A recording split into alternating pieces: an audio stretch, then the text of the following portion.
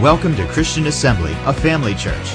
Since 1930, we've been serving the communities of Western Pennsylvania, Ohio, and West Virginia with the good news of Jesus Christ.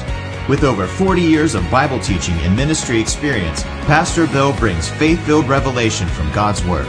We believe with you, wherever you are, that God will inspire and change your life through the following teaching. For more information about Christian Assembly, follow us on social media or visit our website at cafamily.net.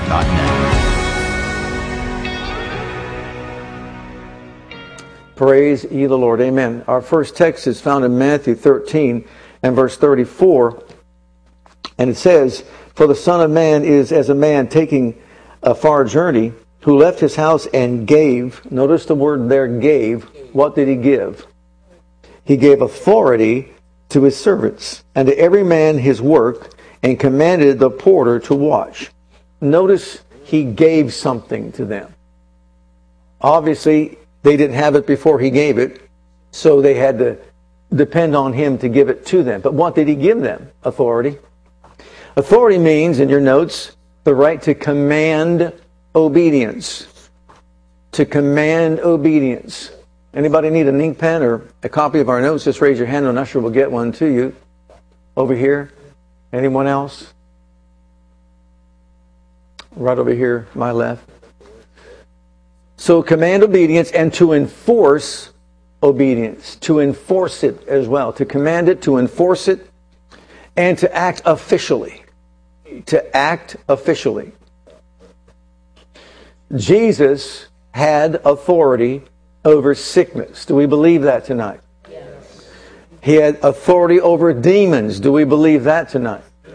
So he had authority over demons, over sickness. He had the right to enforce obedience and act in the official capacity as the Son of God. And that's when he walked upon this earth, how he acted. He was the Son of God, Son of Man. He acted in obedience to the covenant that he was under in the Old Testament covenant. So sickness obeyed his command. Is your next word. Sickness obeyed his command, and so did demons. And we have no problem with that. We have no issue with that. We believe that he had this authority. We believe he had his power. And as he walked upon the earth, he demonstrated it on numerous occasions, without a doubt. Well, in Matthew's Gospel, chapter 8, we see that reinforced. We won't take time to read all the scriptures. That's put together for you. You can take it home and you can read it for yourself. But it's a situation where this centurion came to Jesus and said, "My servant lieth at home sick of the palsy, grievously tormented." And Jesus said, "I will come and heal him." And the man said, "No, I'm not worthy that you should come under my roof. Speak the word only, and my servant shall be healed. For I am a man under authority.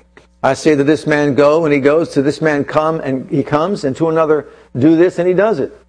And when he said that, Jesus marveled and said to them that followed him, "I've not found so great faith in all of Israel. And many shall come from the east and west and sit down with Abraham, Isaac, and Jacob in the kingdom, but many will be cast into outer darkness. There'll be weeping and gnashing of teeth." And he said to the centurion, "Go thy way as you have believed, so be it done unto thee." Well, what did the man believe? This man had faith in the authority that Jesus had over sickness and disease. He did not need Jesus to come to his house. Now, if Jesus offered to go to your house, would you let him? Yes. Would you want him? Yes, I do. Yeah. Sure, we all would, right? You might want to clean up a little bit before he walks in, but the point is, if he offered to go to your house, who would not want him to go to your house? But what did he do? He said, no, I'm not worthy of that. You speak the word only. I understand authority. You speak the word only, and my servant shall be healed. There's no sense to walk the distance, because there's no distance in the Spirit. Just give the word, and that's all there is to it. In your notes, what brought healing to the centurion's servant was his faith in the authority. What brought healing was his faith in the authority Jesus possessed over sickness and disease. And that's what brought it. He believed in Jesus' authority.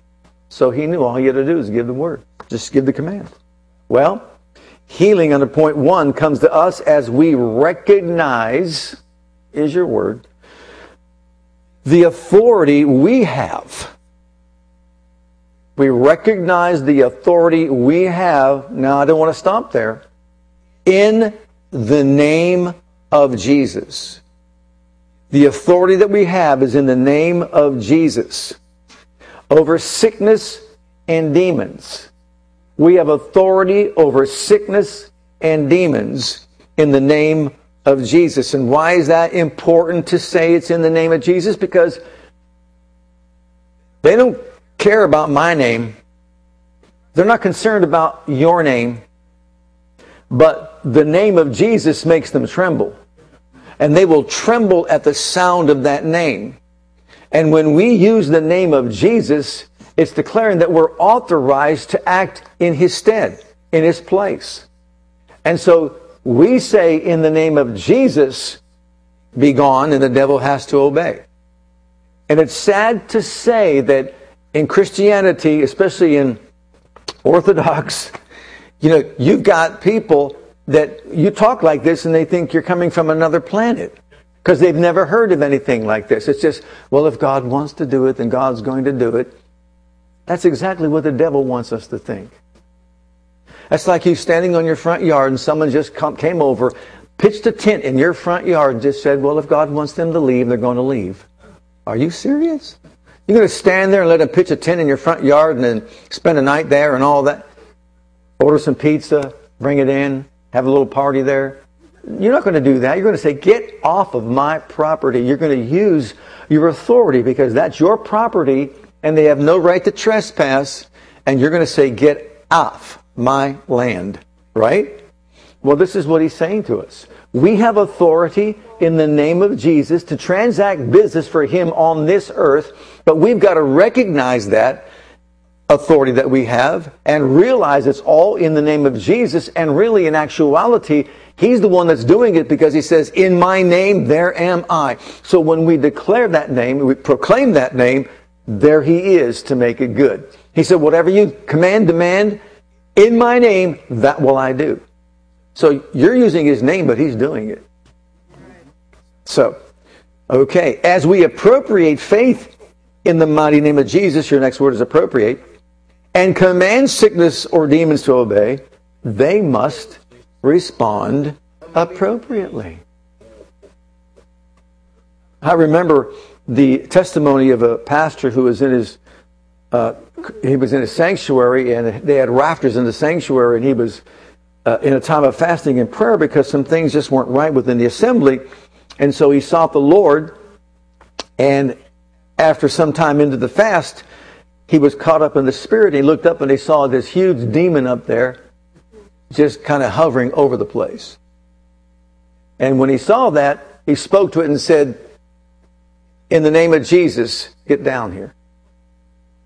And the demon responded saying, I don't want to, but if you say so, I have to. And he came down. He says, in Jesus' name, get off the property, never return here again. I don't want to, but if you say I have to, then I have to. So he walked out the door. Don't ever come in again. The pastor says he walked over the door and watched, and he went down the street into a bar, and the bar burned down that same night. Imagine that. But the point is, he saw in the spiritual realm that these demons actually have to act appropriately. They have to bow to the name of Jesus. And that's why the devil doesn't want us to understand or know that we've got authority and power over demons and even over sickness and disease, which, again, sometimes is foreign to us. But look at Luke's Gospel, chapter 9 and verse 1. I want us to see these verses because they're so important to us. Luke 9, verse 1. Then he called his 12 disciples together and gave them power and authority over all devils and to cure diseases. What did he give them? Power and authority. In other words, dunamis, miracle-working power, and also exousia, which is authority like a police officer would have, authorized to stand for the government and stand up and also enforce the laws. So Jesus gave His disciples authority. Your two words are authority and power over all devils and diseases. Authority is something that must be given from someone of greater authority. So Jesus, who's of greater authority, gave us the authority to use His name, and He gave us power in His name over all the power of the enemy, over all sickness and also all demons. And again, if you're growing up in a church that's nominal and you just don't even hear this ever preached, then what you think is you just got to sit back and whatever happens, happens, and just pray that maybe God will do something. What he is saying is, no, you use the power and authority of my name and do something about the situation. Just like he told Moses, you've got the rod in your hand, stretch it out over the Red Sea. Don't look to me, God said. So he did, and when he did, the waters parted. So we have a part to play in it. We've got to act out in faith and believe that we are authorized, that we have this authority. Look at the next verse in verse 2, Luke 9 and verse 2. And he sent them to do what? Preach the kingdom of God and to heal the sick. Notice the two things he authorized them to do. Preach the gospel and heal the sick. Preach the gospel and heal the sick. Would you say God's concerned about healing the sick? Oh, yeah. Absolutely, he's concerned about healing the sick. He could have just said, well, preach the gospel. And that's it. But no, everywhere Jesus went, he healed the sick. And it was more than just a calling card. It was in Matthew 14:14, because he's compassionate toward everyone who's sick. It says he healed all that were sick, having compassion for them. And so God hasn't changed. Jesus hasn't changed. He's as compassionate today as he was then when he walked upon the earth. And he tells his disciples to go out there and preach the good news, the gospel, and heal the sick. So they were to use their God-given authority to preach, is your next word, point 3, the kingdom of God, and to heal the sick. Preach it and heal the sick in the process of doing it. Now look at Matthew. In Matthew's Gospel, chapter 10, verses 7 and 8.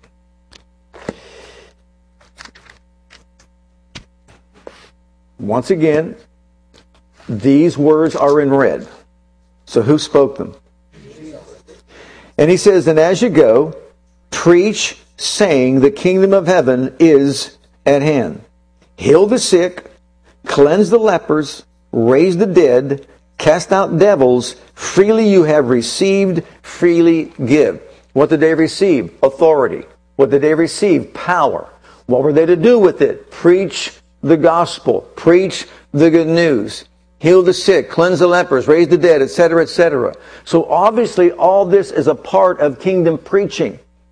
You see, healing of the sick is kingdom preaching. It's not God hand selecting somebody down there on the earth to get something from him.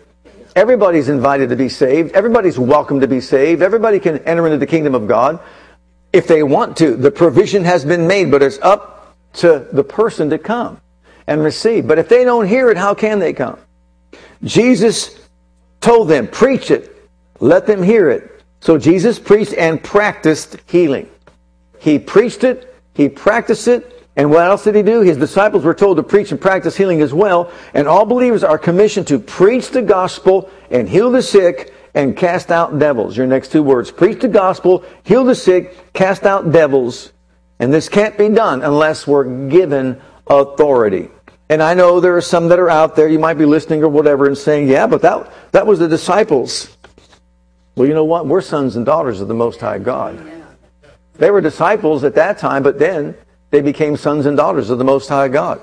As children of God, he has given us everything that we need. I missed some work there. Matthew, then Jesus, and then preached and practiced. Jesus preached and practiced healing. And then he told his disciples to do the same thing. Preach the gospel and heal the sick. But once again, that's not possible for us to do without being given authority.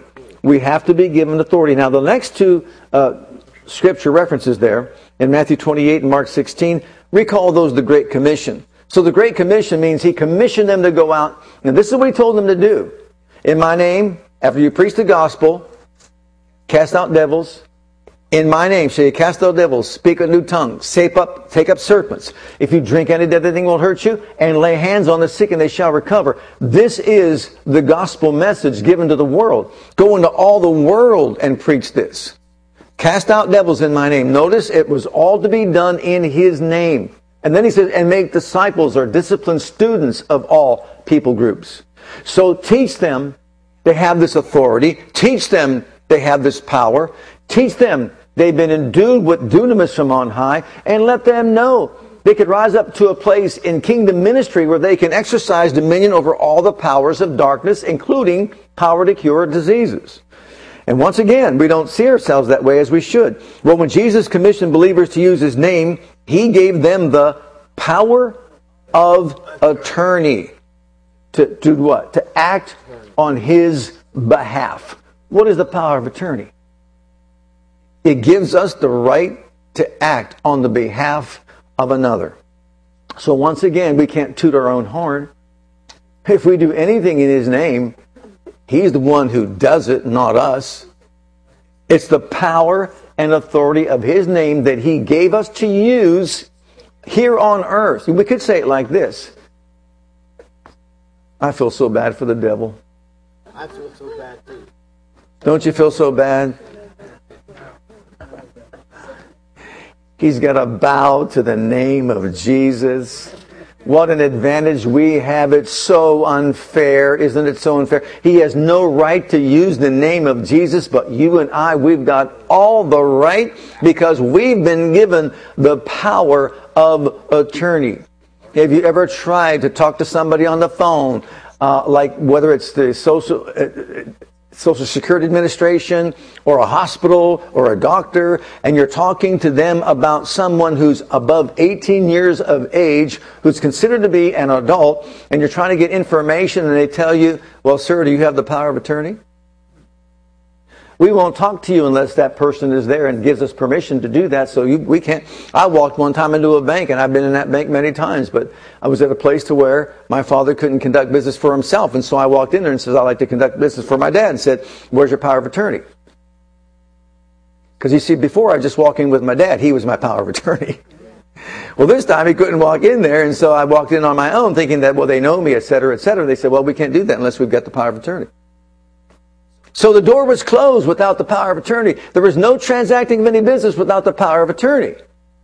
Well, then finally I got the power of attorney, and I walked back in and said, here is the power of attorney. This gives me the right to act on behalf of my father. I want to transact business for him. They said, no problem. You see, if the devil thinks we don't know we have power of attorney, he's going to pull that card on us and just say, well, you can't do that. You can't do that. You can't do that. But if we know we have the power of attorney, we've been given the right to act on the behalf of Jesus, what would Jesus do in that situation? See, once again, it's not us. What did Peter say? Silver and gold have I none, but such as I have give I thee. In the name of Jesus Christ of Nazareth, rise up and walk. He had the power of attorney, and that's what he used to perform the miracle. Well, once again, it's not just for them. Why isn't it just for them? Because in Mark 16 it says, all believers, anyone who believes in my name, cast out devils, speak with new tongues, take up serpents, etc., including laying hands on the sick and they shall recover. So you see, it's important that we recognize the fact that we have this authority, we have this power, but it's not just learning the truth. It is the truth getting into our hearts. It's the truth renewing our minds. It's not just, let's say, I've educated myself with this information, but it's detached from my life. It is a part of my life. I need to act on this power of attorney, and I need to know above anything else that in the name of Jesus, whatever it is I'm facing has got to bow. And so, our next section. How am I going to get to that place as an individual?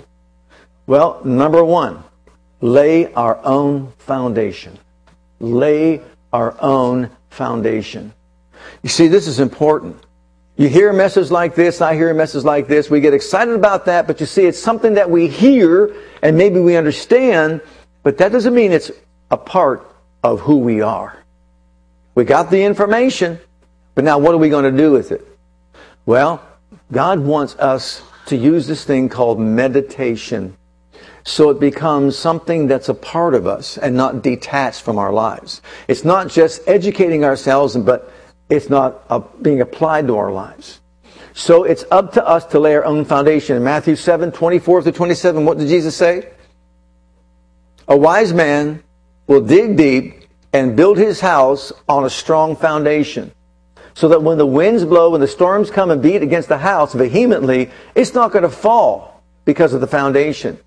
But an unwise man, a foolish man, will build on sifting sand. And when the storm comes, the wind blows, etc., it's going to fall, and great's going to be the fall of it. Why? That person's not building it on a solid foundation of truth and knowing for a fact, for themselves, that these truths belong to me. Now, our faith must rest upon the principles, is your first word there, under point A, and the promises of the Bible. The principles and the promises of the Bible. God doesn't change. God is a God of integrity. And once He makes a vow, He will honor it. Hands down, He's going to honor it. Okay? So if we don't lay a foundation for ourselves by learning the principles of God's Word, the promises of the Bible, then we won't be able to stand against the challenges that are sure to come. He didn't say if the storm comes. He said when the storm comes. How many of you know that no one's exempt from a storm in life? None of us is exempt from a storm in life. But we can be prepared for the storm. Can we not? We sure can.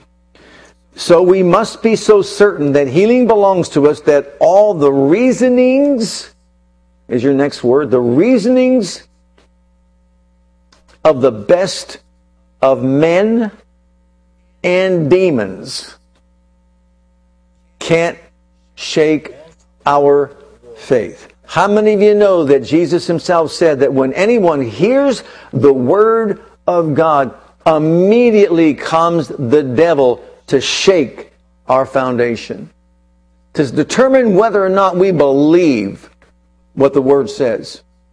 In other words, He's going to challenge our position of faith. So it's wonderful to hear this truth. It's a blessing to know the truth. But even when we step out to act on the truth, like Peter acting out on the word come, walking out on the water, we will be challenged when we get out of the boat. And that's going to be a process of growth for us.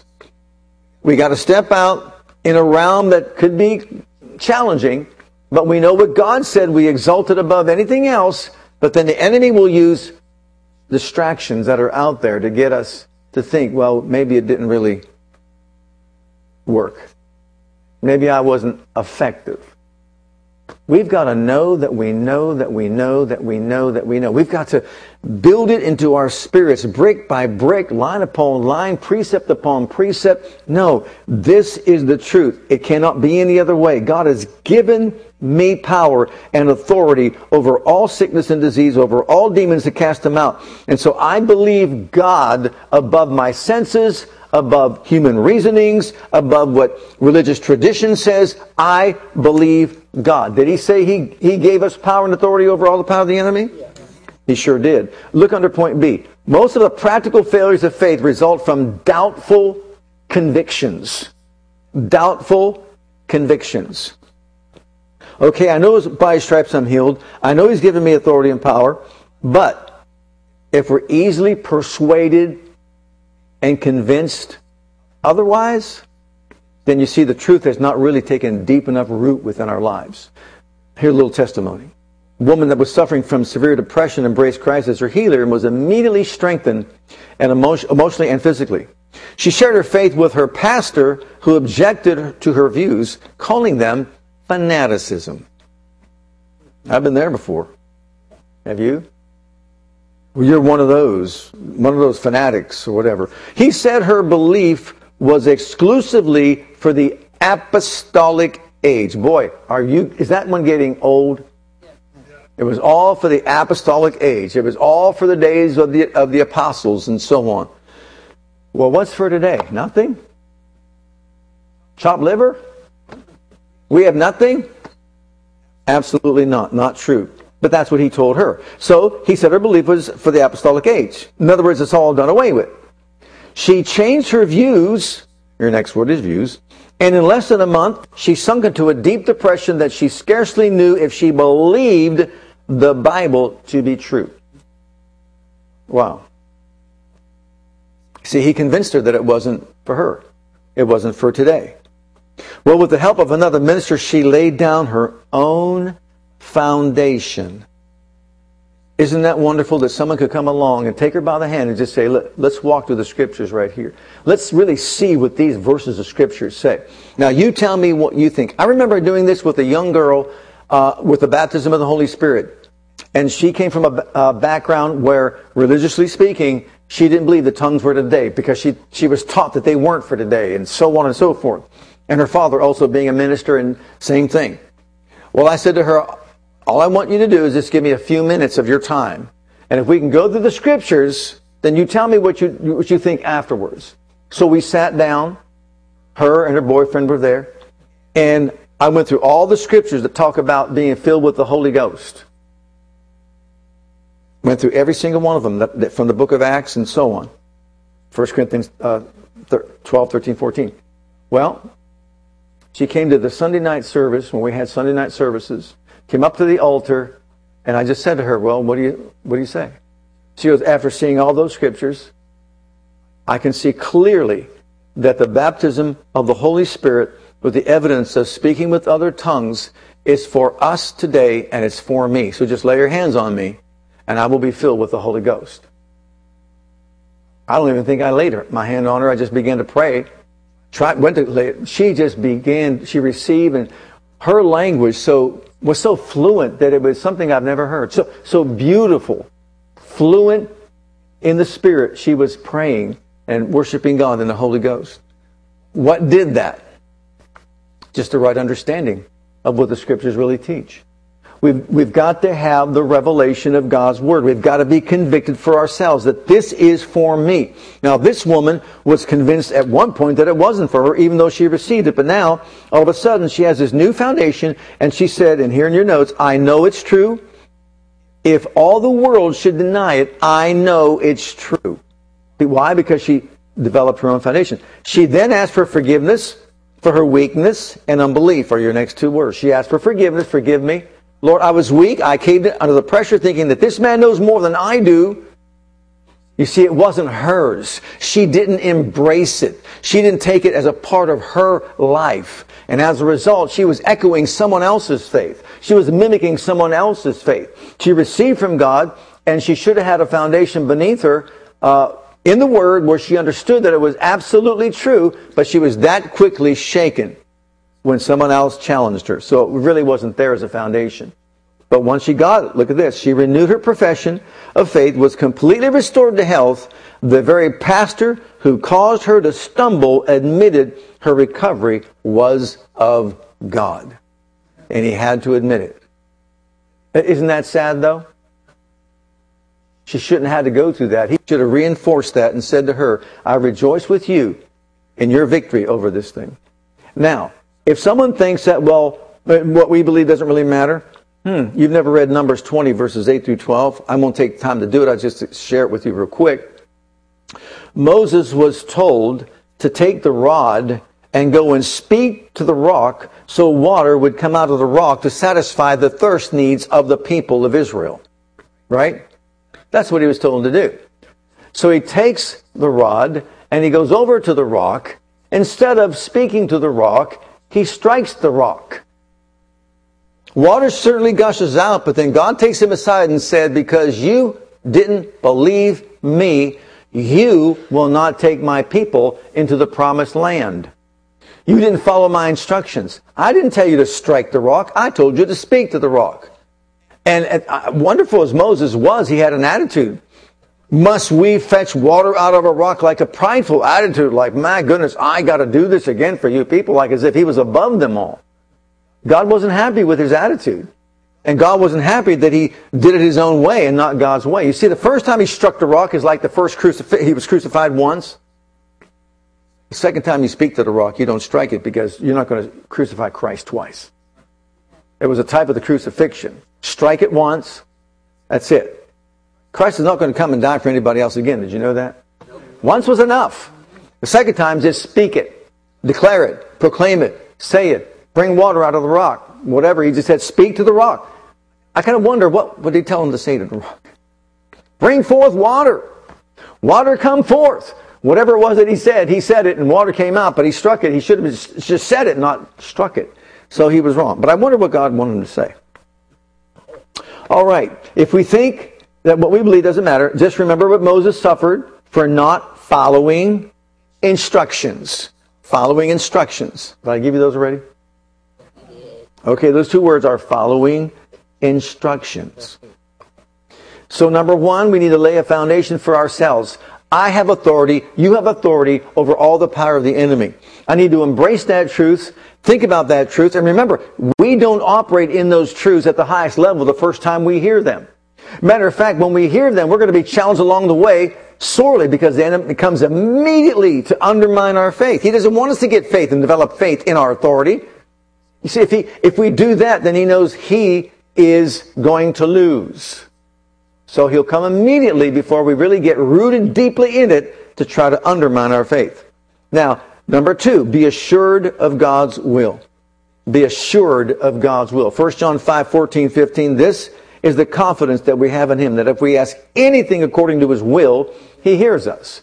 And if we know he hears us whatsoever we ask, we know we have the petition that we've desired of him. Okay, this is what 1 John 2:14 and 15 say.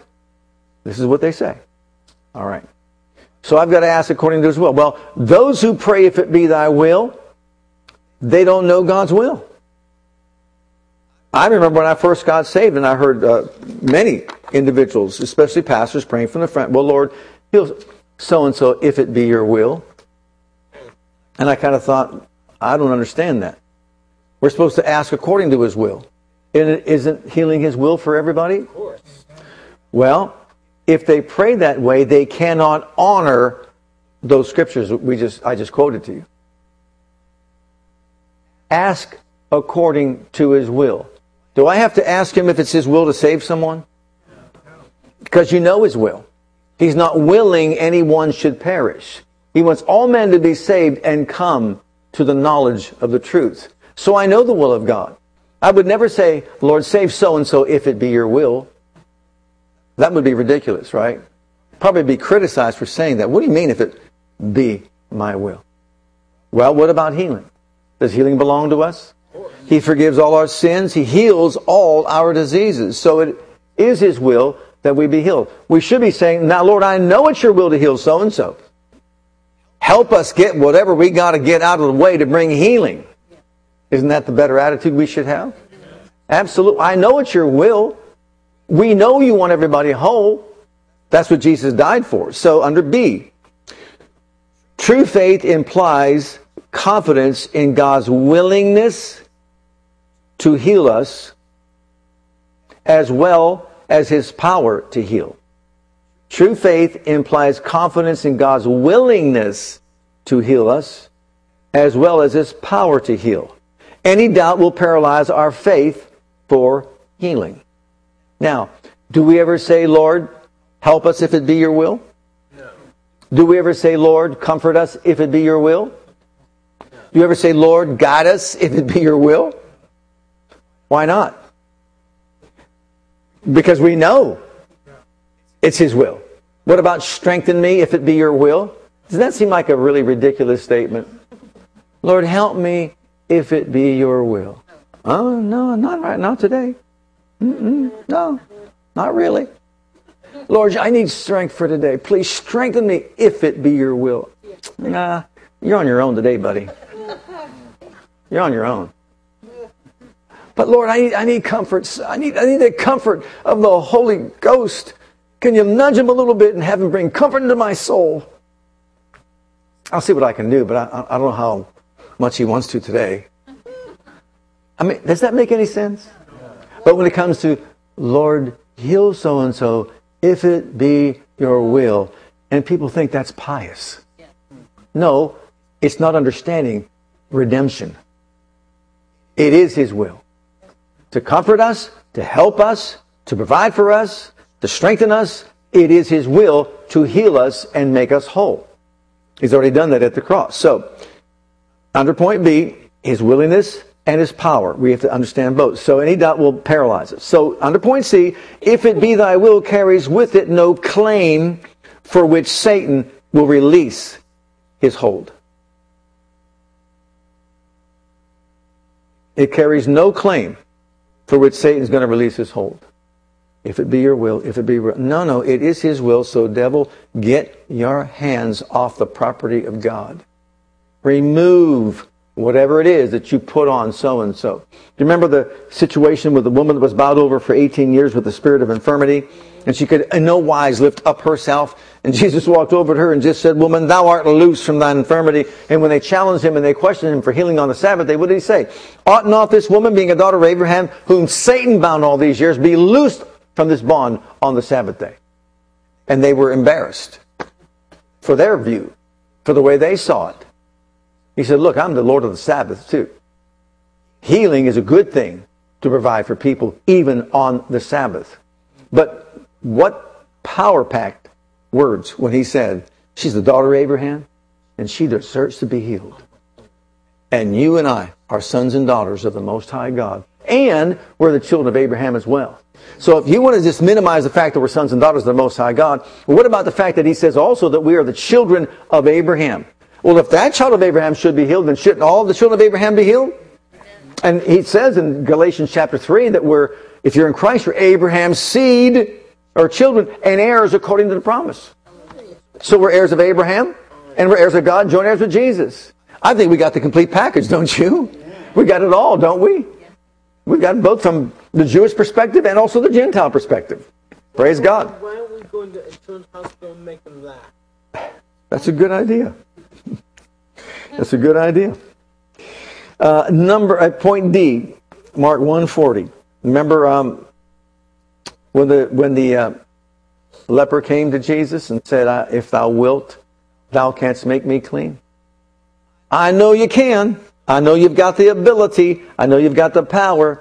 It doesn't take much faith to believe that God has power to do anything, right? But I don't know if you will. And so Jesus answered the question once and for all, and he says, "I will, be thou cleansed." God's will is questioned here, but Jesus' response is eternal and universal. It's eternal. It will never change. It's universal. It encompasses everyone. It wasn't just said for him. It's for everyone. I will. Notice he didn't sit the man down and ask him 1,000 questions. He just said, "I will." You want to know if I will or not? I will. It's my will. Then a centurion came along and he said, "I'll do that too. I will come and heal him." So God's will is established in Matthew chapter 8. You can read the first 17 verses. And it establishes the will of God in healing. And it shows how authority will activate the power of God to bring wholeness into people's lives. And then under point E, John 5:6. Here's Jesus at the pool of Bethesda and says, "Wilt thou be made whole?" Well, wait a minute. This man's there wanting to be made whole. Why is he asking me, do I want to be made whole? Wilt thou be made whole? Doesn't my being here tell you I want to be whole? He wanted to get him to declare his faith. Will you do what's necessary to be made whole? Well, that was the question. And when he tried to give an answer, "I have no man to help me," and all that, Jesus said, "Take up your bed and walk." Just take up your bed and walk. And he took up his bed and walked. And he was instantly healed by the power of God. Okay, will thou be made whole? Why ask his will in the matter? Why ask his will? Remember John 15:7 that says, "If you abide in me, my words abide in you, ask what you will, and it will be done unto you." What's the criteria? What's the principle here? If you abide in me, we abide in him, and my word abides in you, then ask what you will, and it will be done. So what do you want? What's your will? Well, his will was healing. So God's word reveals his will. Knowing God's will enables us to ask accordingly. And he asked the man. The man was trying to respond, but Jesus gave the command and he was healed. Now, there was a woman that was anointed and prayed for to be healed, and she returned a few weeks after she received her healing she returned a few weeks after saying that she was no better. Ever been down that road before? I'm sure we all have. Well, she was asked what she believed, and here was her reply. See, you never know what someone's believing when they come for prayer. Do you realize that? You never know. When you're going to pray with someone for healing, you never know what they're thinking or what they're believing. They may say a few things I want to be healed and all that. But here comes the truth. She said, I believed that I should be healed if it was God's good pleasure. Your words are if and good pleasure. That's what she believed. She's actually telling on herself. And if not, I am willing to have otherwise. Notice it was all contingent upon God and His will. See, that's not what we're studying here. Jesus said, what is your will? What do you want? God's will is established. He already bore our sickness and carried our pains. Well, she says, I'm willing to have otherwise. In other words, if He doesn't will to heal me, then I'll just live with it. Well, she was told that the Word reveals His will and that it's a mockery, your next word, to imply a doubt of His willingness. So what you're actually saying is, well, if He doesn't really will to heal me, I'm willing then for me to take whatever He wants me to have. That is a wrong theology. It's a wrong mentality. It's a wrong way to look at it. To imply a doubt of His willingness, then when she went away and the very next morning, she claimed the promise. She said, now I believe that He could, He would, and He did remove the trouble. The whole point here is this. We might get some hit and miss happenings that take place when we go to services and go to altars and have people pray for us. There may be some of that. But the bottom line is this. To walk consistently in what God wills for our lives, we need to know the Word for ourselves. She found out that He could, would, and did remove the trouble. In less than a half an hour, an external tumor of considerable size had wholly and visibly disappeared. That's pretty good, wouldn't you say? Based on an adjustment in the way she thought, when she changed her heart, attitude, and mind, boom. That's what took place. Now, next, number 3, this is how we're going to get this into our spirits. Be sure we're right with God, that we can walk in the fullness of our authority. Be sure our hearts are right with God. And I'll tell you what, that takes a lot of humility on our part, does it not? Humble ourselves before God. And, Lord, search my heart and try my reins. Let me know what's going on inside of me that might be displeasing to you. Because why? Point A, walking in darkness opens the door to sickness.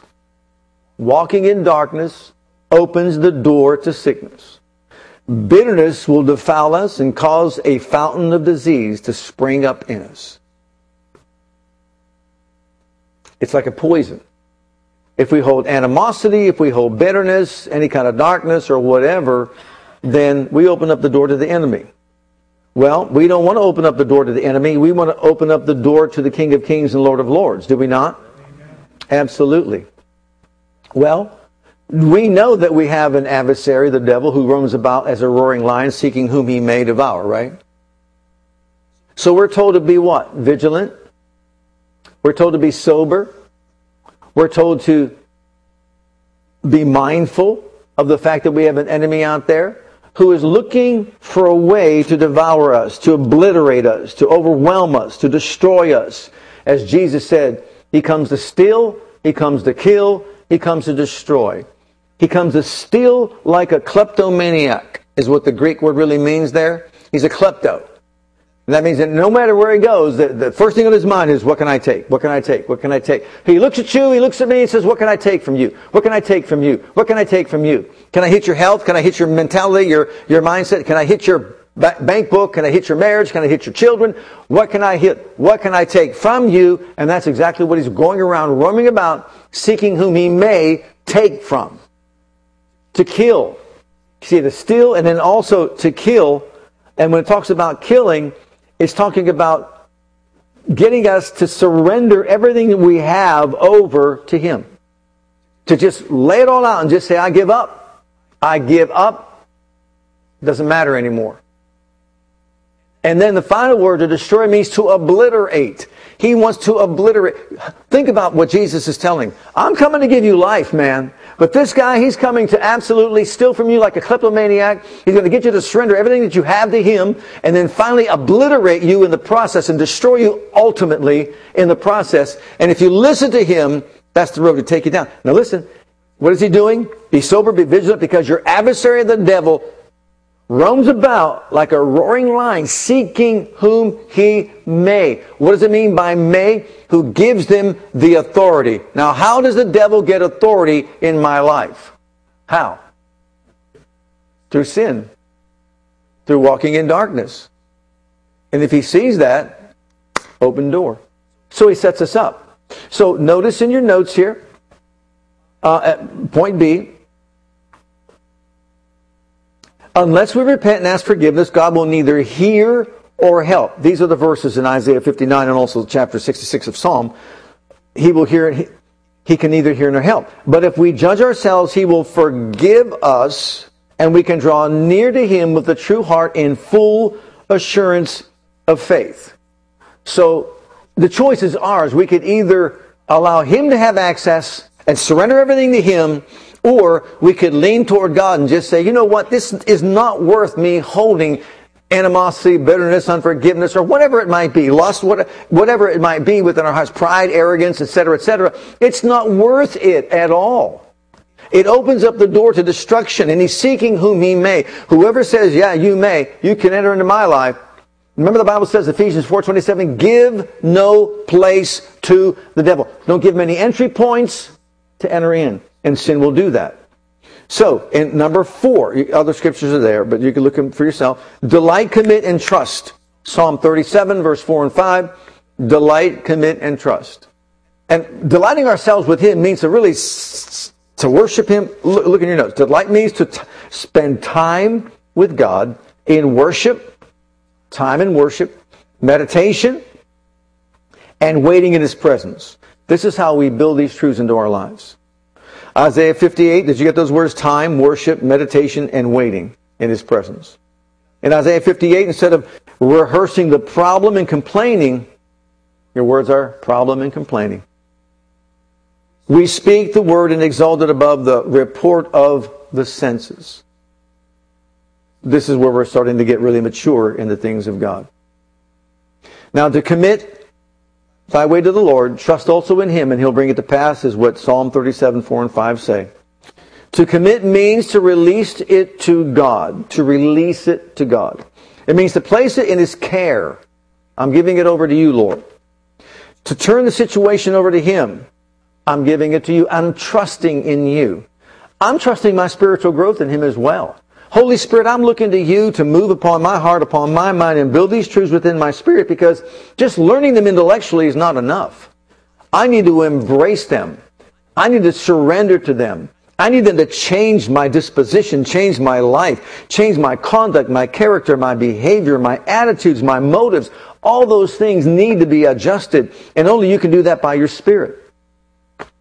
Remember when David said, create in me a clean heart and renew a right spirit within me? Remember when he said that? After he had sinned with Bathsheba and killed Uriah, her husband, and all that. He committed all those crimes.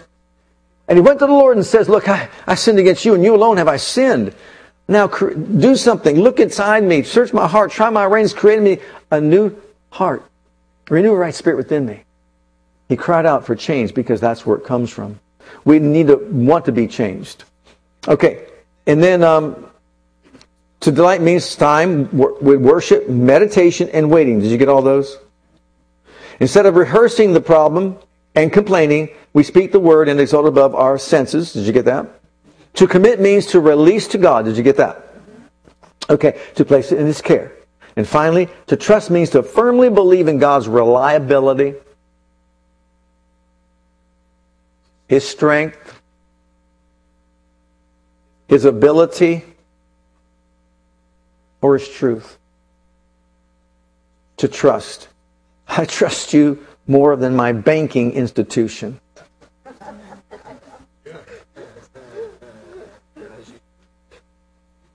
You turn yourself over to a banking institution. Let's just say you have direct deposit. Do you really check all the time to make sure that all that's going in there? Or you get a check and you give it over to a bank teller. Are you sure they're putting everything in that account? Do you make sure you check that? I don't know about you, but I got in the habit sometimes just asking for a certain amount of money. It comes out in an envelope and you drive off, didn't even count it. Am I that trusting when it comes to the banking institution? We shouldn't be, I guess, because they make a lot of mistakes along the way, right? But a lot of times we are very trusting. We give them our check. We believe it's going here and there. But isn't God greater? Isn't God more reliable? Isn't God more trustworthy? We can trust Him with our situation. It's easy to say, isn't it? It's not as easy to do. Well, we thank God for His Word that helps us build faith. And I don't know about you, but it'll help build our faith as we study these materials and go over and over them again. So I just encourage all of us, get a hold of this, take it, go home, meditate it, and ask God to build within your spirit an understanding of the authority that we all have in Jesus. Amen? To rise up above demon power and also sickness and disease and to cure them. So let's take a moment, stand before the Lord, and wait upon the Lord just for a moment here tonight. Let's